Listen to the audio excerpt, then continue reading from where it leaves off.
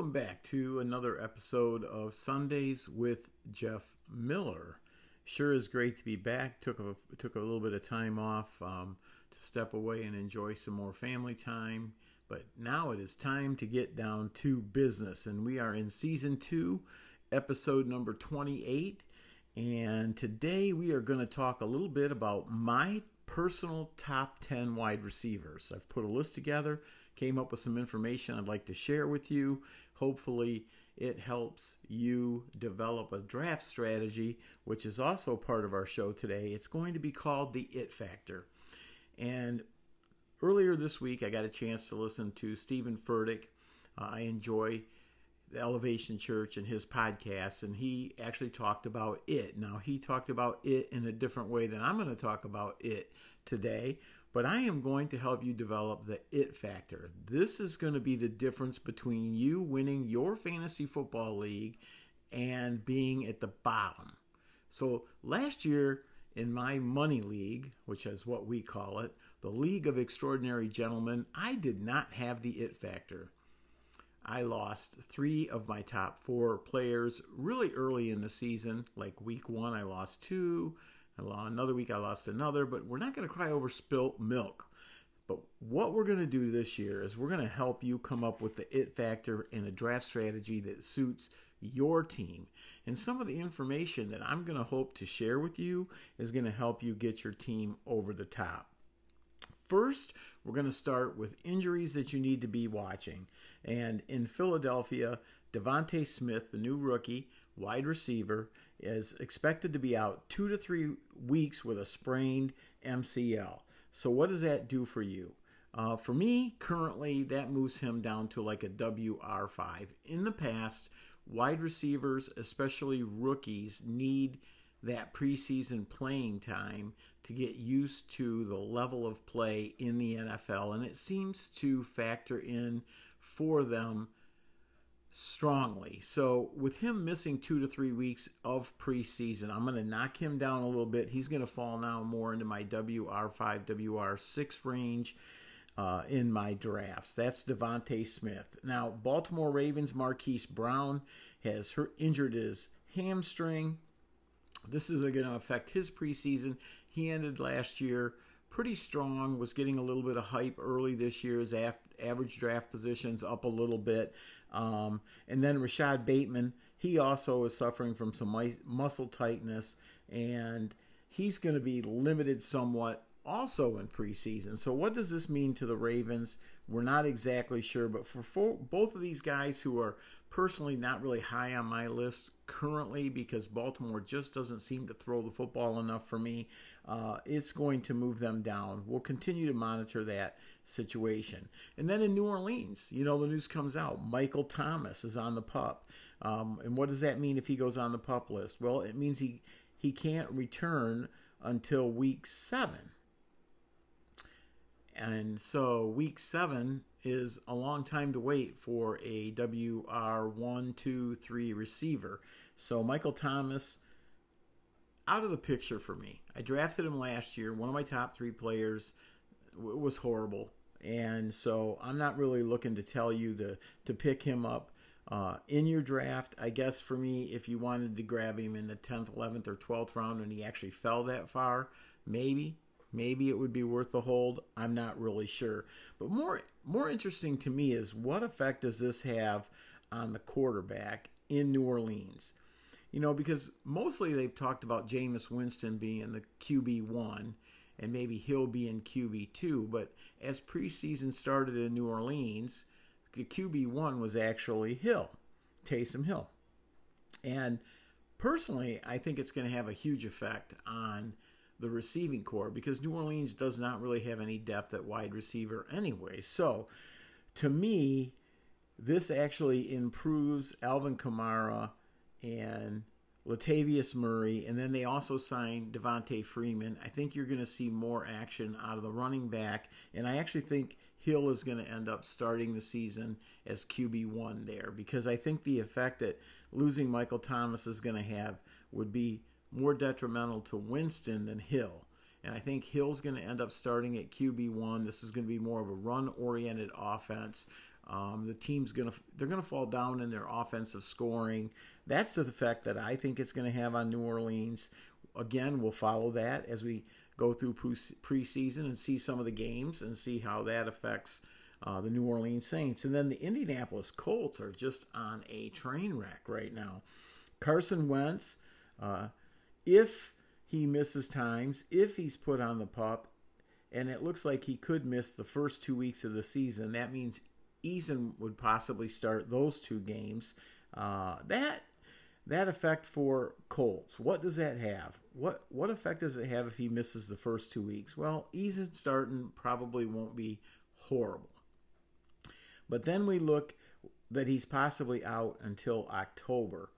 Now what do you do if you're the Indianapolis Colts? Well, if I'm the Indianapolis Colts, there's rumors out there that they're going to look at Nick Foles, possibly go after Mitch Trubisky. But the one that I think they should be looking at is Marcus Mariota. I would be on the telephone with the Las Vegas Raiders right now, willing to give up a draft pick. As a matter of fact, there are many people out there in the fantasy football world and experts alike who feel that Mariota would actually be the better starting quarterback over Wentz in Indianapolis.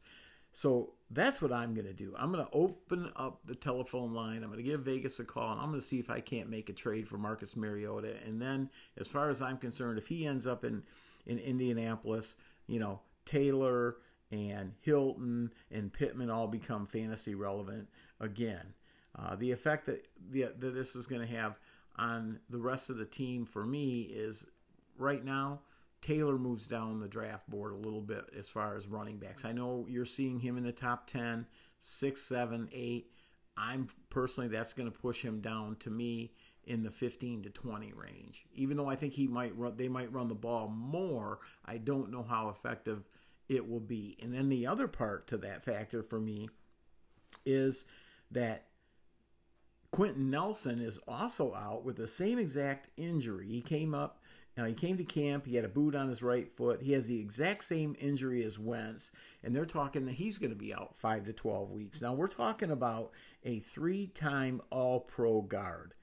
And then also Ryan Kelly, the starting center, is out with an elbow injury. Now, I don't know how long he's going to be out, but this is something you need to know. This is going to help you develop your it factor when you're sitting there and you've got the 6th or 7th pick, or possibly you're coming back the other way. You got the 14th or 15th pick, and Taylor sitting there. It may or may not influence whether or not you want to make that pick. But mark your words, I'm going to be on this for you. We're going to see what's going on. And then if things aren't actually worse for the Colts, Coach Frank Reich, the head coach, is out with COVID-19. So now he's not in camp, and he doesn't have the ability to help make some of the decisions that are going to be necessary moving forward. So that's going to be a tough start to the season for the Colts. Other news around the NFL, if you hadn't heard it, the Tampa Bay Buccaneers got their Super Bowl ring. 319 diamonds on this Super Bowl ring. 319 diamonds. Now, the number 319 commemorates their Super Bowl win over KC. Final score, 31-9. There were also 140 grams of gold on this ring. Now, the unique thing about this Super Bowl ring is that the top comes off. The top of the ring comes off. And you ask why? Well, it's to commemorate they were the first team to win a Super Bowl in their home stadium. So it has a removable top that shows Raymond James Stadium underneath it, which is kind of cool. Now, just in case you're wondering who made this ring, I'm going to share that with you too. Most teams go to Jostens, who created 36 out of 54 Super Bowl rings, or Tiffany, who created 7 of 54 rings. The Bucks, they go to Jason of Beverly Hills to get this ring made. And yes, in case you're wondering, Tom Brady now has 7, count them, 7 Super Bowl rings. Also going on around the fantasy football world that's going to be affected by some of the news in the NFL is the fact that the commissioner and the NFL is looking to put teams on notice that they will have to forfeit their games if players missing or causing them to miss games and not be able to participate are unvaccinated. If they're vaccinated, they may not have to forfeit. But if they are unvaccinated, they will have to forfeit their game. How is this going to affect your draft strategy and the it factor for your team? That is a question that I have for you. Are you going to, in my opinion, be better prepared? So, in a normal league, are you going to draft 2 quarterbacks? A lot of people only draft 1, unless it's super flex. Then they draft 2 and mostly 3. What are you going to do? Are you going to draft 2 tight ends just in case? You have a team or you have a tight end or you have a quarterback that aren't going to be able to play that week. And then what about your defense and kickers? I mean, you only have so many roster spots. Are you going to put a priority on depth at the wide receiver, tight end, quarterback, tight end positions? Or are you going to grab another kicker or defense so that you have a starter? I know that last year we had a couple times where there were guys who didn't have a kicker to start because they only rostered 1 kicker. All things that you need to start looking at and putting into place as we go down the road and take a look at the NFL. And also, last but not least, just in the news category, before we get to my personal top 10 wide receiver list, did you know that the Mannings, yes, Peyton and Eli, are going to be on ESPN2, and they are going to be doing 10 Monday night games. 10 Monday night games with Peyton and Eli, and there's also going to be a host on the show with them to get them through that. So I'll be right back in just a moment, and I am going to share my top 10 wide receivers with you and the reason behind those decisions. Welcome back to Sundays with Jeff Miller, and we are going to head into the It Factor, and this is session number 1. This is going to help you start building some extra information. So if you hear something, write it down, jot it on your notes, keep track of it for your fantasy draft because it might make the difference when you're getting ready to make that pick. We're going to get started today, and we're going to do my personal top 10. Now, what I'm going to be doing over the next few weeks, I'm going to put a top 10 list together. I'm going to do the next 10, and then in the end, we're going to put together a top 100 list at least, and it may be 150, and we're going to meld all the positions together, and I'm going to help you put a draft strategy together that you can look at and view to get yourself set up for the It Factor. And the It Factor is you want to win your fantasy team. And how do we do that? Score more points. It's back. You're going to hear that a lot in the next few weeks. Let's get to it. Number 10, coming in at the number 10 position at wide receiver, according to Sundays with Jeff Miller, is DK Metcalf for the Hawks. That's right. Just to give you a little details as to how he is at number 10. Now, in the average draft position, he's been going a little higher. He's been in that 5 to 6 range. But for me, he's number 10. He has 83 receptions last year.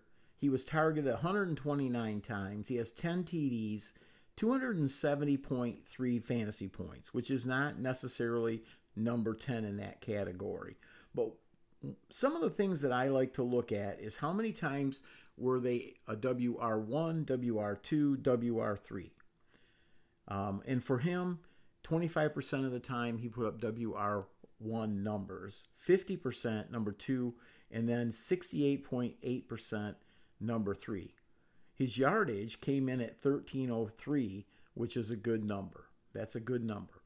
And then his high fantasy point output was 40.1. He had 4 games over 20, 1 game over 30, and 1 game over 40. And then he had 4 games under 10 points. But of those 4 games, 3 were under 5.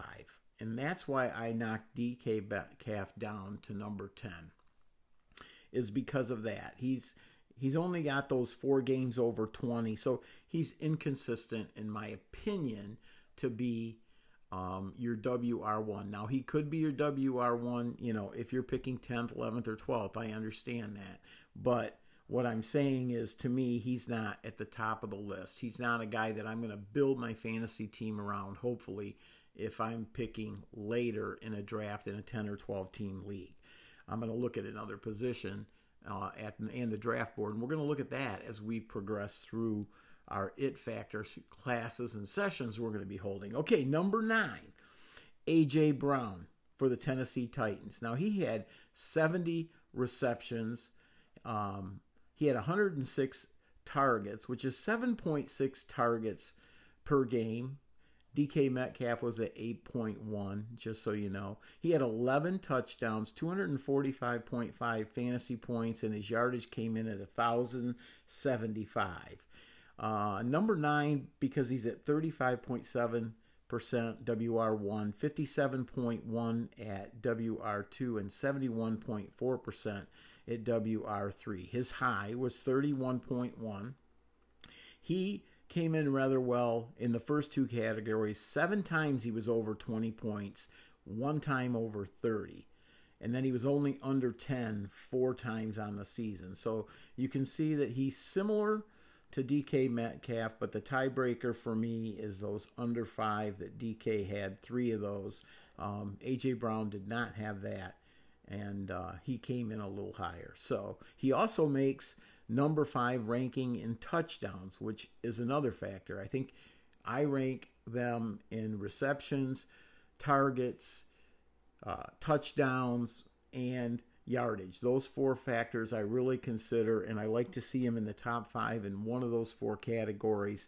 He was number 5 in touchdowns in the NFL at the wide receiver position last year. Now, just in front of him, Justin Jefferson comes in at number 8.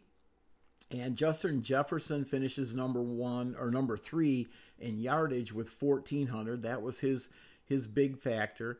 Justin Jefferson had 88 receptions on 125 targets, which is 7.8 per game, 7 touchdowns, 273.2 fantasy points. Now, his WR1 rating was 37.5, and his WR2 rating was 50%, and number 3 rating 62.5% of the time. So it's kind of interesting to compare the different positions that the receivers fall into.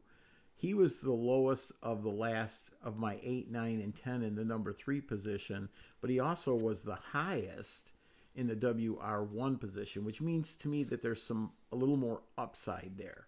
His highest fantasy output was 39.6. He had 5 games over 20, 2 games over 30, none over 40. He was under 10 points 6 times, but I will tell you that the first 2 games of the season was 2 of those games, and after that he's tended to do pretty good. As a matter of fact, 6 of the last 8 games he had 10 plus targets. And you know that you're going to hear me say targets are opportunities, and targets is a huge factor for me when I'm deciding between a person's ranking versus another person's ranking. So that part plays an important part. And another thing that stood out for me with Justin Jefferson, 15.9 yards per reception. And that is a very good number in the NFL. I believe that was number 1, and that's why I actually included that in my notes. So he's number 8. Now at number 7, I think is a little bit of a surprise because he didn't line up as the number 7 wide receiver last year. But when you take a look at history, I think this person is deserving of moving up, and there are some other factors to evaluate. And this person is Allen Robinson. Allen Robinson had 2 in my top 4 categories, and that's receptions and targets. He was number 3 in receptions with 102. He was number 3 in targets with 151. He had 6 TDs, 262.9 fantasy points, and his yardage total was 1,250. His WR1 ranking was 31.3%. His number 2, 43.8, and his number 3, 68.8. So 68.8% of the time, he gets you a WR3 ranking or better, which I think is pretty good. I think that's a really good number, and 31.3% of the time he is a WR1 ranking. So that's another number that I like to look at. His high was 28.3. He had 6 games over 20 points, none over 30 and none over 40. And so you're probably asking yourself, so why, Jeff? Why is he number 7? Well, he only had 2 games under 10 points. 2 games. He had back-to-back seasons of 150 plus targets, which is a very high number when you consider last year the number 1 and 2 were Diggs and DeAndre Hopkins at 166 and 160. So that factor, the factor that he had 151 targets 2 years in a row, moved him up on my board. Also, his 150 targets came with a plethora of quarterbacks. So he's had Trubisky, he had Foles. This year he's moving on and he's going to have Dalton and Fields. He may start out a little slow, but if I'm correct here and Fields becomes the number 1 quarterback, I don't look for that to change. I look for it to actually get better for Allen Robinson. So, number 7, Allen Robinson.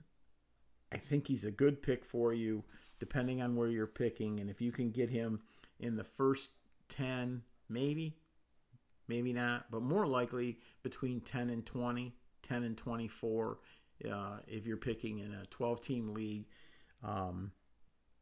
Might be a sneaky good pick for you, especially as a number 2 player on your roster.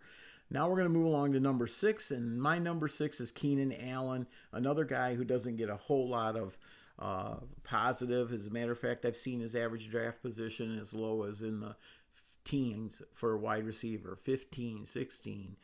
But I moved him up, and the reason I moved him up, again, receptions and targets. He had 100 receptions last year, 147 targets, ranked number 5 in targets, number 4 in receptions, 10.5 targets per game. He had 8 touchdowns, 242.1 fantasy points. I'm looking for somebody with high upside. WR1, 35.7% of the time. Number 2, 57.1, and number 3, 71.4% of the time. His high was 33.5. He had 6 games over 20 points, only 3 games under 10. His yardage was low at 992, but his 10.5 targets per game is second to only Devontae Adams. He is very, very dependable. He has only missed 2 games in the last 4 years. Herbert is in his second year now, so that should help improve Keenan Allen, and his average targets over the last 4 seasons, and this is why I have him at number 6, is 147. And they're saying that this year that offense will be way better than it was last year. Keenan Allen, number 6, just misses the top 5 for me. I like him. I'm going to tell you that he is an it factor, and if you can grab this guy in the 3rd or 4th round, you're going to have a really nice sneaky player for your fantasy football team. At number 5, Calvin Ridley. He was number 5 in yardage at 1374, 90 receptions, 143 targets, 9 TDs, 280.5 fantasy points. Again, he was a WR1 33.3% of the time. He was a WR2 73.3, and top 3 80% of the time. High numbers for Calvin Ridley. His high was 33.9. He had 5 games over 20, 2 games over 30. His under 10, and this is what I really like this number, is 2. Julio Jones was traded, and I believe that could possibly help Calvin Ridley even move higher than number 5. That's why Calvin Ridley's setting at number 5 for Atlanta. And I don't know if you're struggling with that one. I don't know. I think he's got just high upside. He's been very talented receiver the last couple years. At number 4, I come in with DeAndre Hopkins. 3 times he finishes in the top 5. In receptions, he was tied for number 2 at 115. In targets, he had 160 which is number 2. His TD production was a little low at 6, but he's averaging 10 targets per game. His points were 284.8. Again, another player who has high upside. 50% of the time he gave you WR1 numbers. 56.3 at number 2 and 62.5 at WR3. His yardage total was 1,407, which was number 2. He only had 3 games under 10 fantasy points. His high was 25.7. Can you believe that? He had 8 games of 20 or more points, none over 30 and none over 40, and that's why he slips to number 4 for me. But receptions and targets are opportunity, and that number of 1,407 yardage also says to me huge upside possibilities for DeAndre Hopkins with Kyler Murray at the quarterback position. Now, my number 3, I really struggled with a little bit, and it's only because he's right there on the fence. But I decided finally to move him to number 3. I was looking at him really hard at number 2, Stefon Diggs. He comes in with three positions that he is number 1 at, and that's why I really considered making him number 2 overall, and maybe even number 1. But I stuck with it at number 3. But I think he's a great value at number 3. Number 1 in receptions with 127. Number 1 in targets last year at 166, and number 1 in yardage at 1,535. I can't figure out for the life of me how he did that playing under his first year with Josh Allen, other than the fact that he is a super talented wide receiver. 43.8% of the times he gave you WR1 numbers. 68.8% of the time he was at a WR2 or better, and 87.5% of the time WR3 or better. Those are very high numbers for Stefon Diggs, Buffalo. I really like him. His high number of fantasy points was 41.5. He had 7 games of plus 20, 1 plus 30, and 1 plus 40, which is excellent. And he had 0 games under 10 fantasy points. Hello? That's an it factor. Write it down. 0 games under 10 fantasy points in his first season with Josh Allen as the quarterback at Buffalo. Can't go wrong with Stefon Diggs this year. Cannot go wrong with Stefon Diggs if he's on your roster. Number 2, Tyreek Hill. 87 receptions, 135 targets, but he only had one top 5 ranking, and it's TDs, which is a good one. He's number 2 at 15 touchdowns, 327.9 fantasy points. So if you see, Stefon Diggs actually finished ahead of him. But he had 327.9, 46.7% of the time WR1, 80% of the time WR2, 86.7% of the time WR3. So that tells me, again, very consistent numbers for Tyreek Hill, and that's why he's exactly where he's at. He's also in the number 1 offense in the NFL. His high game, another reason why he was chosen in number 2 for me over Stefon. 57.9 fantasy points, which was number 1. For wide receivers. 57.9. 7 times over 20, 2 times over 30, 1 time over 40.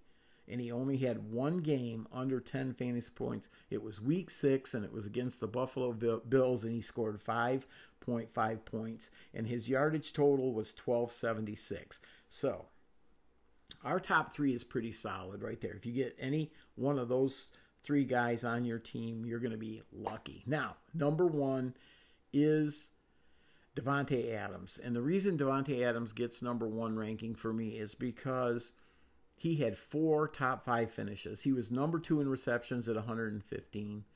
He was number 4 in targets at 149. Number 1 in touchdowns with 18. And number 4 in yardage total at 1,374. And that's how you become a number 1 receiver. I think Stefon Diggs could give him a run for his money. I think Tyreek Hill could give him a run for his money. It's a tough decision. Davante Adams has had a little bit of an injury history. I think last year he missed 2 games, but he still finishes, top 4 in 4 of the biggest categories. And how do we score more points? Opportunities, right? Receptions, those are tops. Yardage, touchdowns. He's definitely got Aaron Rodgers' eye in the end zone. And guess what? Aaron Rodgers is coming back. So, his high, 44.6 points. He had 8 games over 20 fantasy points, 6 games over 30 fantasy points, and 3 games over 40. The only guy to do that. The only guy to have more than one. So he had 3 games over 40 points. There you go. That's my number 1 wide receiver this year for fantasy football. The it factor, Davante Adams. Number 2, Tyreek Hill. Number 3, Stefon Diggs. Number 4, DeAndre Hopkins. Number 5, Calvin Ridley. Number 6, Keenan Allen. Number 7, Allen Robinson. Number 8, Justin Jefferson. Number 9, A.J. Brown. And number 10, D.K. Metcalf. Make sure you take note of those it factors that are appealing to you in coming up with a draft strategy for your fantasy team. Once again, I'll remind you that you can get a hold of me through my email, sundayswithjeffmiller@gmail.com. That's SONDAZE with Jeff Miller @gmail.com. We have plenty more coming your way over the next few weeks. Hopefully, we can help you get over the hump, get that it factor rolling your way. Remember, play nice, love your neighbor, have fun. For today, I say bye.